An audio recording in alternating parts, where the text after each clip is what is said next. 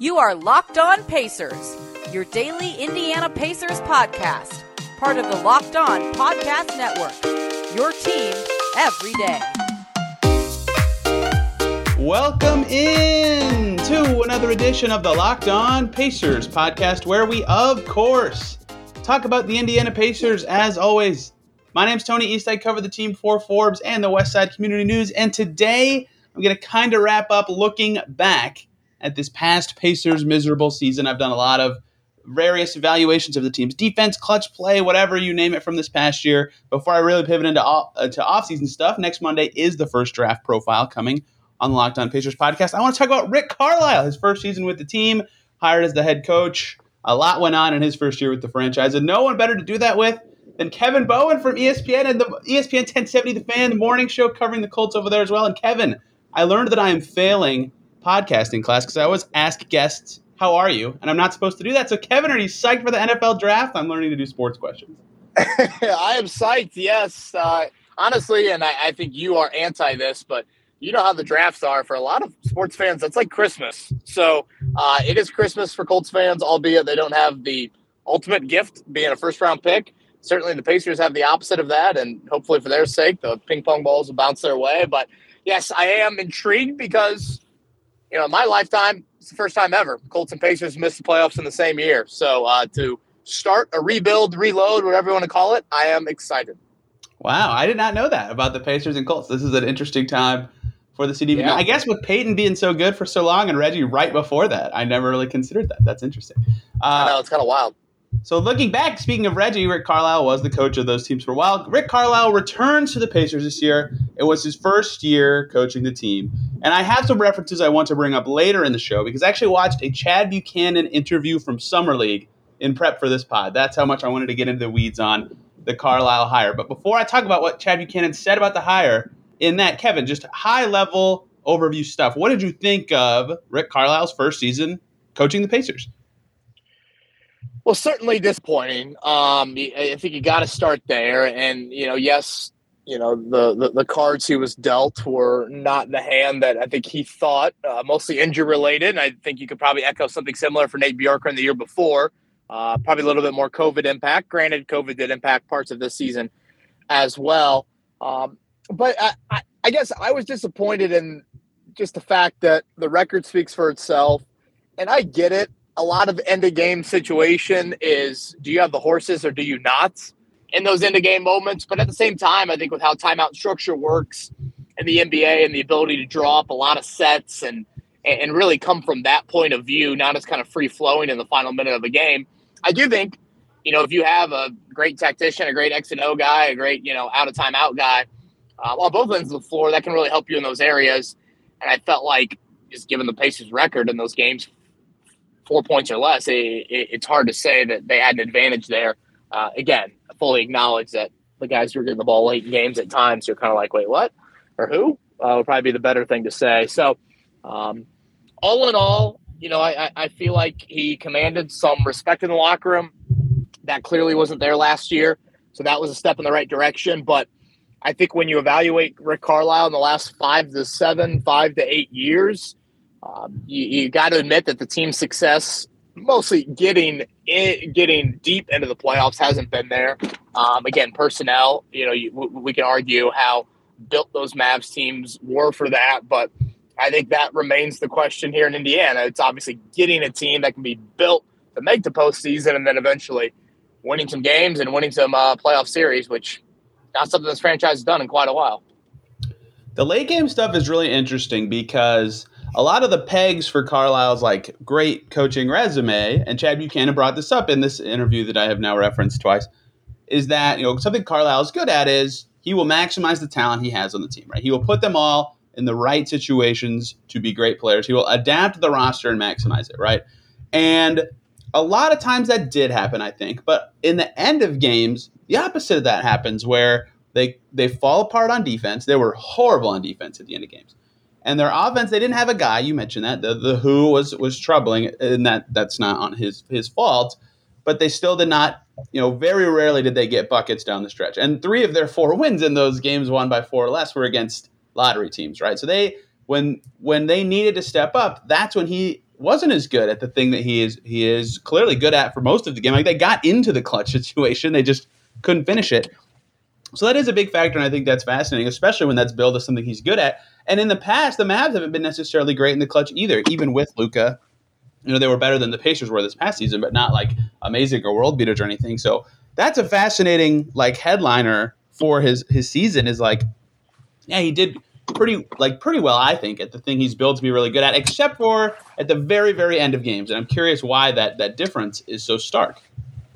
Yeah, and again, it is players, not plays. I get that. You hear that phrase a lot, but I still think, with how the NBA works and, your ability to, again, set up stuff and advance the ball and all of that, I do think that's an element that kudos to the Pacers for getting in a lot of those opportunities.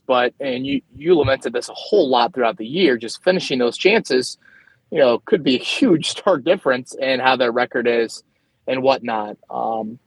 And then on the defensive end, yes, Turner missed more time this year, and you would know better than I, but man, it just seems like the defense was just much, much worse than it was last year.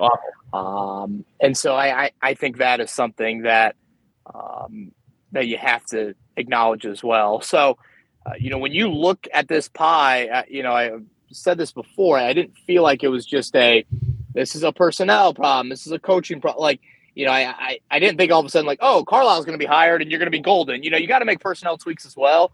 And I think, Carlisle has got to prove himself in facing something I don't think he quite realized would be this challenging when he took the gig.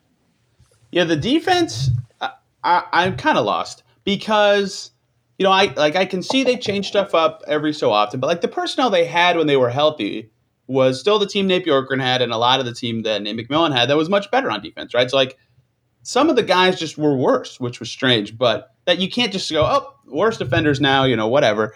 Something was off on that end of the floor. Miles Turner talked about that at the end of the season. And it was, with evaluating defense from a coaching perspective, I really struggle with because, I don't know what every single day guys are being told to do or not do. I don't know what Lloyd Pierce or Rick Carlisle or whoever the individual skills coach is for each guy is saying, hey, work on turning your hips this way to guard this kind of action, or hey, you practice being one step higher on drop coverage if you're a big, or, we got to get in the gaps a little more, like have your arms. Like, I don't know what they're saying. So I can see what they're doing wrong, but I don't know if they don't know how to do it, and either then they need to be coached to do it, or if they're not being told to do it, or, how to marry up those gaps in my knowledge. So sometimes on both ends, it's kind of hard to say, oh, this is obviously a coaching problem versus a personnel problem. But there was an aspect to me of like, okay, they were much better with similar players, even last season on defense. And this year to see that completely change and fall apart went against the entire Pacer ethos. And like Nate Bjorkgren was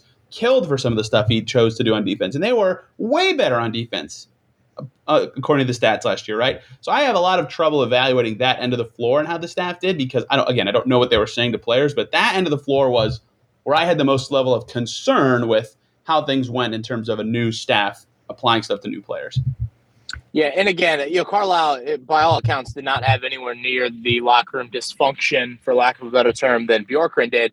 But if Bjorkgren would have been the coach of this year's team and that record would have been produced and those defensive numbers would have been produced, you would have had 10,000 people getting ready to show up at his house to pack his bags right away. So I just think there is a level of, yes, I watch these teams in the playoffs and I see some long interchangeable wings and length that the Pacers, frankly, just don't have. But I want to make sure that we hold this coaching staff accountable. This is kind of a historic season. And yeah, the net ratings and stuff like that, maybe it wasn't, fifth worst team in the NBA. And I'm usually, I try to factor in context when looking at just kind of black and white sort of results. I think that's very important, and you do a tremendous job with that. But at the same time, whether the staff stays intact, which so far it looks like it will, not a lot of coaching turnover in the NBA, I feel like it is very important for that staff to make strides, have an impact, whatever, stick to core philosophies, employ that at a higher rate, have change-ups a little bit more. But clearly, in the game situations, the defensive end of the floor, probably the two biggest areas to react to next year. Hey guys, one short little break here. Talk about two awesome groups of people. First up, the good folks over at Truebill. Do you know why free trials renew without your consent? It's a business scam out to get you. Don't let greedy corporations pocket your money.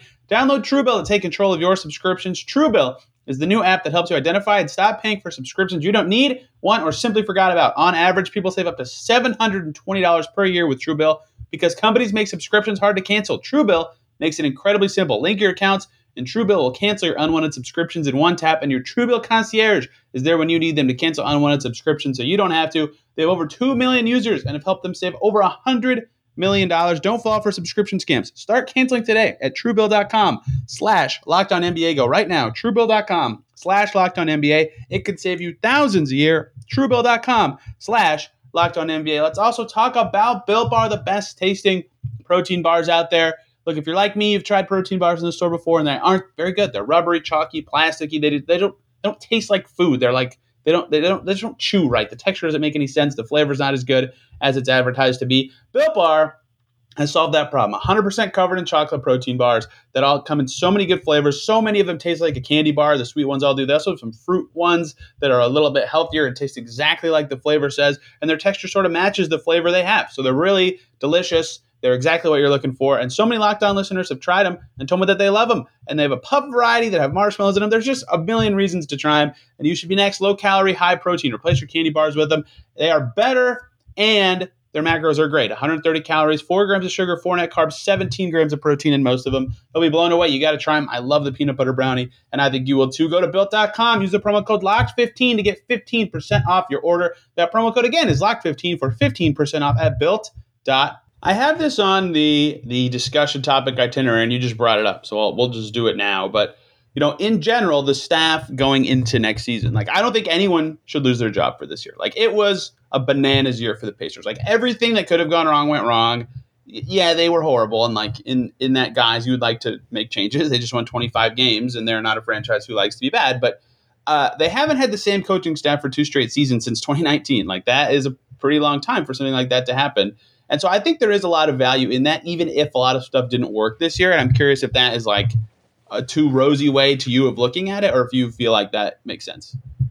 No, I think that's totally fair. And, it is difficult in, the NFL versus the NBA. The NFL, there are the design coordinators that are very public. They right. Meet the media once a week. From a Colts standpoint, Frank Reich has called the plays, and now it'll be Gus Bradley. And before that, it was Matt Eberflus. They both call the defensive plays. So it's very obvious. Whereas the NBA, you don't have just that clarity in a public setting as much, nor do you hear from them as much as you do in the NFL. So I'm not saying that. And I assume, we're going to have a decent amount. We'll see how much, but we're going to have some roster turnover here to factor in as well. Right. And again, COVID, hopefully will take another step forward, and any limitations you had during training camp last year should hopefully be done with. So all of those things I think you have to factor in. So the Lloyd Pierce resume, the Ronald Norred resume, what's the other guy's name? Mike Weinhardt, Jenny Bouchek. Yeah. All the resumes are fine, and when they compiled that staff, I was pretty impressed by it. But I did feel like when Carlisle was hired, and I didn't really realize it at the time, but it's all right, the playoff wins were not there in Dallas from a series standpoint.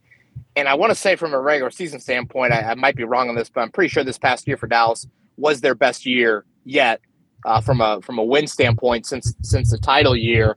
Carlisle, but again, unbelievable resume, Hall of Fame caliber coach, all of that. But I do think there is a level of this staff has got to prove himself a little bit more than I thought Carlisle got a pass at times this season, and his staff in general, based on name recognition. Yeah, this was the Mavs' best season since the finals year. Their second time winning more than 50 games in a season.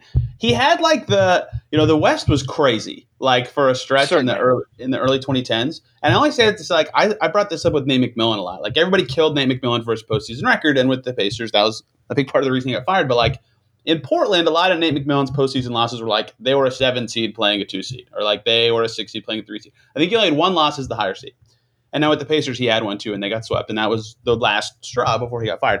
With Rick, there was, I think, 2 series with Dallas where he was the higher seed and lost. But most of those, for the last part of the decade, they were the worst team, like on paper. And so I always have trouble in my head of like, okay, they lost, but like, am I really going to kill him for losing that? Like, maybe they should have won one of the Clippers series the last 2 seasons he was there. I don't know, but they weren't like that awesome of a team either of those years. So that is a little that evaluation is always tough for me. But you're right that he has not won a series since that finals year, which is crazy to think about. And yet he's still thought of very highly in coaching circles, and his staff is really good. So I would be curious how they would look in a postseason setting, especially as this roster kind of transforms. And another factor for him I want to bring up, I've used this phrase on this podcast before, but it's like a college coach colloquialism usually. But they always say like, oh, when he gets his recruits, when he gets his guys, they'll be a better team that fit his system a little better. Or like he's not inheriting them from the old coaching regime, right? With Carlisle, who's a little more involved in front office stuff than old coaches, not like a lot or anything, but he's definitely more involved than old coaches, and who plays more of an offensive pace or an offensive style than old coaches who were built more for defense, like Vogel and McMillan. I do wonder if there is an aspect of, especially now that he will be here for the full offseason, if he is here for the full offseason. I guess I don't know anything there, but assuming he's here for the full offseason, if there is an element of, okay, if he is able to say, hey, I like these guys, and the Pacers get them, how much him having a team that makes sense in his image will make him look like a much better coach next year. Yeah, I think that's a good point that you bring up. I guess I go back to the Isaiah Jackson draft pick. I mean, I remember listening to Rick that night. I'm sure you do as well, Tony. Like, oh my gosh, it sounded like he was talking about one of his sons, just with how, right. Obsessed and intrigued. And he wanted to get on the floor with them that night. And it was like, there's so much clay to mold here. And, without knowing certainly the whispers or what was happening in that draft room, it almost seems like they traded up purely to appease Carlisle. And who knows? Kevin Pritchard easily could have loved, Isaiah Jackson for similar reasons that Rick clearly does. But I do feel like there's a good bit of truth to what you say. And I think that's important. And it's important that Rick Carlisle, I think, has say. I think, so many times during drafts, Tony, regardless of sport, you see a player drafted and they turn into good or bad, that pick, and we blame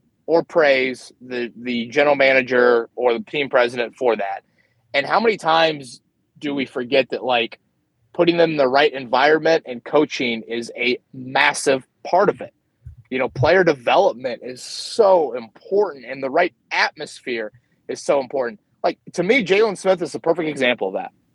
When Jalen Smith was drafted to Phoenix, they were in the midst of a serious rebuild and like full on with that. And then boom, that rookie season of his, everything starts to turn for him.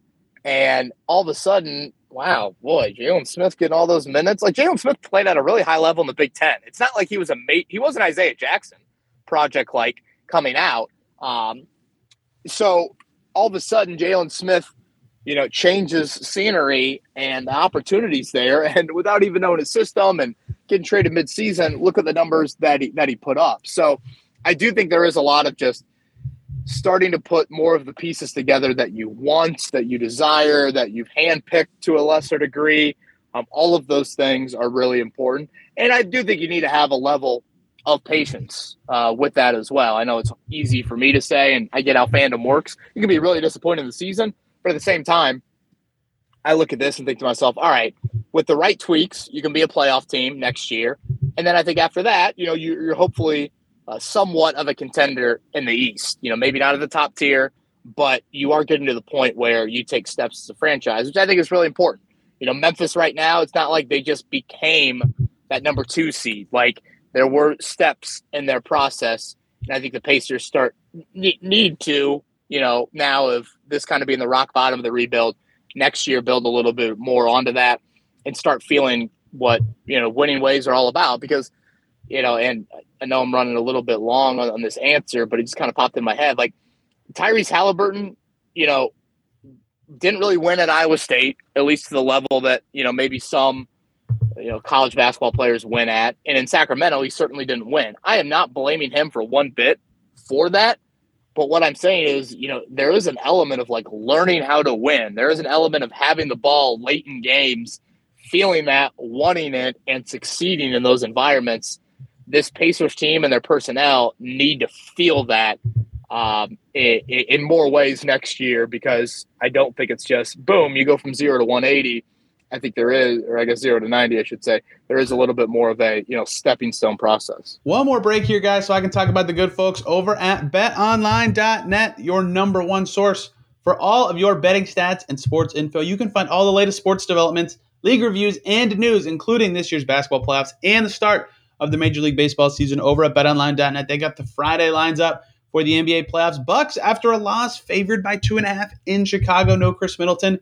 I don't know who's going to win that game, but that's going to be a fascinating game for the future of that series. And for really both of those teams, I'm really looking forward to that game. And BetOnline is your continued source for all your sports wagering information, from live betting to playoffs, esports, and more. They've got it all. Head over to the website today, betonline.net, or use your mobile device to learn more about the trends and the action. BetOnline, where the game starts. Yeah, to your point about development and being in the right situation, like I know, like Tyreke Evans, a former Pacer, like Paul Westphal was like his favorite coach, like with the Kings, and he said like, oh no, he thought that was the coach that used him the best, right? And like for a lot of young players, that can be really important, is that you have the right coach to set you up for situations like that and to apply it to Carlisle and the Pacers directly. I would say, feel free to push back on this, or anyone listening, feel free to disagree, but obviously Jalen Smith played the best basketball of his career after being traded to the Pacers in a better situation.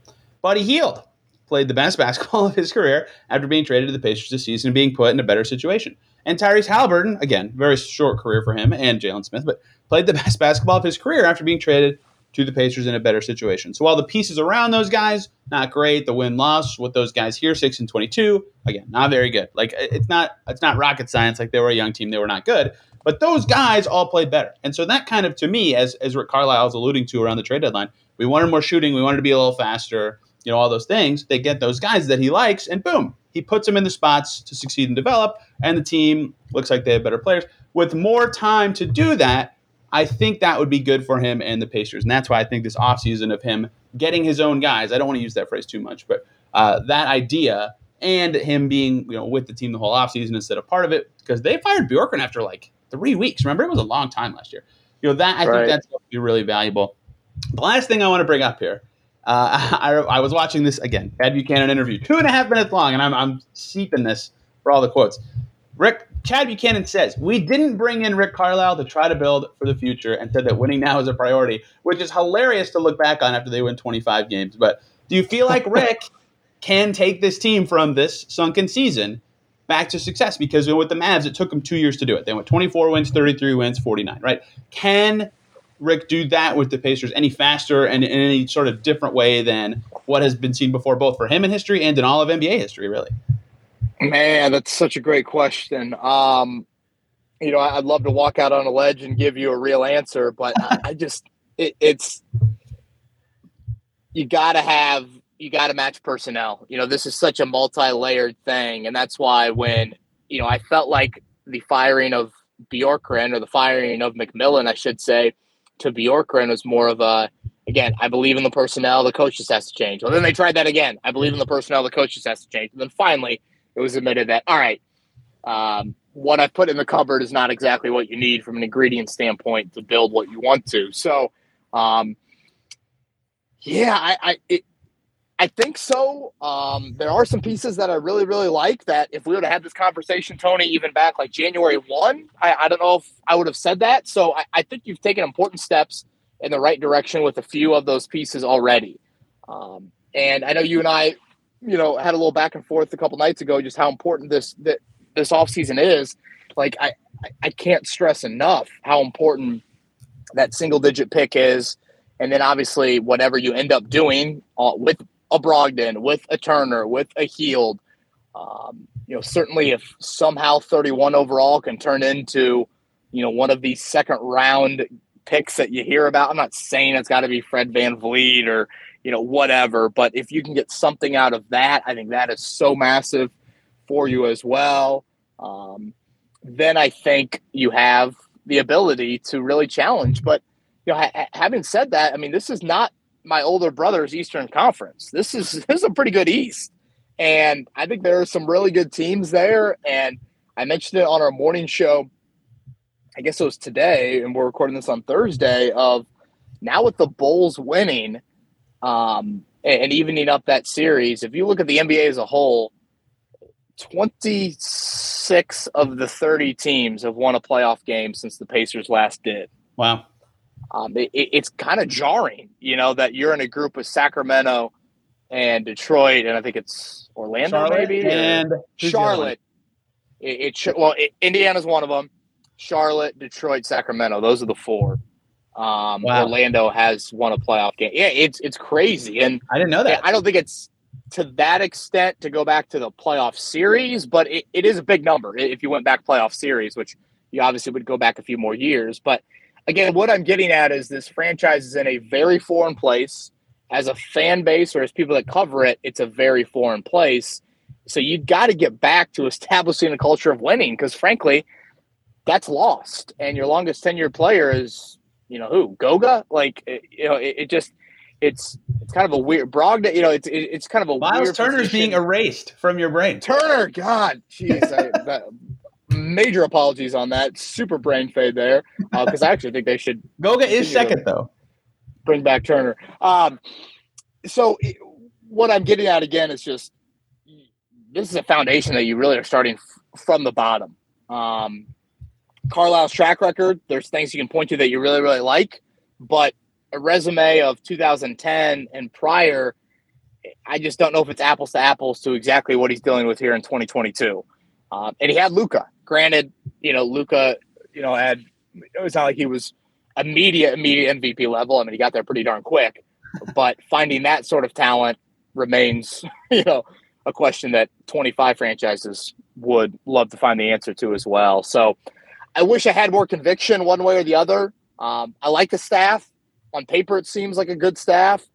But at the same time, I don't think the name recognition of Rick Carlisle all of a sudden means that I can sit here and be like, oh, yeah, as long as you find the pieces, you are totally good. There's part of this that it's on them to prove themselves as well. Yeah, I think they can get to be as good as the Hornets, who were the 10 seed this year because the East is actually crazy good now, right? So, No, I don't know that they can jump all the way to playoff level like where the Bulls are right now, who, again, just won a game. So it's tough. They've got a long road ahead from where they are. And I still think their staff is the right staff, though. I think they had – your word at the beginning, disappointing, was perfect, like way lower than expectations for the staff they brought in, and not the season that the Pacers or Herb Simon or Kevin Pritchard or Chad Buchanan or Rick Carlisle wanted to have. They thought that they could meld it with the roster they had, but that group was not a good fit and did not cut it. So I think it makes all the sense in the world to try it again with this staff, but a different team, see what those changes are this summer and try to figure it out. I did not – that stat about the wins in the playoffs is like blowing my mind. I'm still thinking about it while I'm actively talking. Yeah. That is something. It's 9 straight losses because swept by Boston and Miami. Cleveland? Yeah. Boston, Miami being the bubble, and then lost the 7th game of that Cleveland series. Wow. So that would be the 9 straight, and it's just wild. And I know you and I have had various conversations, Tony, over the months this year, and I think in the preseason we did one of these, and I said to you, outside of wins and losses, the most important answer on this season is, to me, the Sabonis-Turner debate, and just in general, the ripple effect of that, which is, do you have the right roster construction? And the fact that you got an answer to that, you started on the new answer to that, to me, is vitally important, and things are headed in the right direction. Do they stay in the right direction? A lot of stuff remains to be seen, but I do think getting an answer, starting the new answer, i.e. Halliburton, vital for the franchise, and the single-digit pick certainly helps. Vital offseason, as Kevin Bowen said on Twitter, in his life, in your opinion, the most important offseason for the Pacers. And that, for a lot of people, that is a common sentiment. Despite my disagreement, I do not belittle anyone for thinking that. This is their first time with a top 10 pick in forever and a chance for a Sounds like Go ahead. I was going to say, Tony, it sounds like a Kevin Harlan call. In my life. There's a horrible Kevin Harlan impression there, but it sounds dramatic, but I'm going to stand by it. You did make some good points. You did challenge my thinking, which I greatly appreciated, but I do think we are there, and no matter what, I just think it's an exciting time to be a fan, and that's not something I would have said really prior to, 2017-18 offseason. I might have overrated Vic a little, but I thought that That's 2018 offseason was enormous for the Pacers. And I liked what they did at the time. And in retrospect, you know what? That did not work out very well. Kevin, thank you very much for the time. I'm 3 minutes over the time I have allotted for you. So I apologize for that. What do you got coming from the Colts and Pacers and morning show pipeline for everybody to know about? Well, yes, we have the NFL draft next week, so kind of all eyes on that, and then start to look towards Colts offseason program. NFL schedule will be released in early May, and then the lottery balls, and start looking at Pacers draft. And really looking forward to that because where they are slotted and how you handle those things will be widely debated. So I can't wait. Again, exciting is how I look at it. So it should be fun times, which you don't usually say or don't maybe often say about the off season. But I'm looking forward to it. And as always, man, I appreciate you having me on. Thank you very much for the time. Kevin is tweeting a lot about the Boston Celtics these days because they have a forward named Matt Ryan, and I'm assuming that's who you're talking about all the time. When you say that, wait, is that the Notre Dame guy? It is the Notre Dame guy. He's on the Celtics. Yeah. Gosh, so he transferred to Vanderbilt. Man, sharpshooter. Yeah, he actually transferred from Vandy to Chattanooga too, and then made it to the NBA. Did he really? Yes, he's been all over the place. That's a great story. Yes, but not actually. If you want more Colts coverage, radio coverage, Pacers coverage, whatever, Kevin's got it for you at KBowen1070. On Twitter. This show is at Locked On Pacers and me at TEastNBA. We'll be back next week with our first prospect breakdown. If you made it this far, you get to know it's going to be Jabari Smith. You're going to want to listen to it. Thank you all so much for listening, and we will see you on Monday.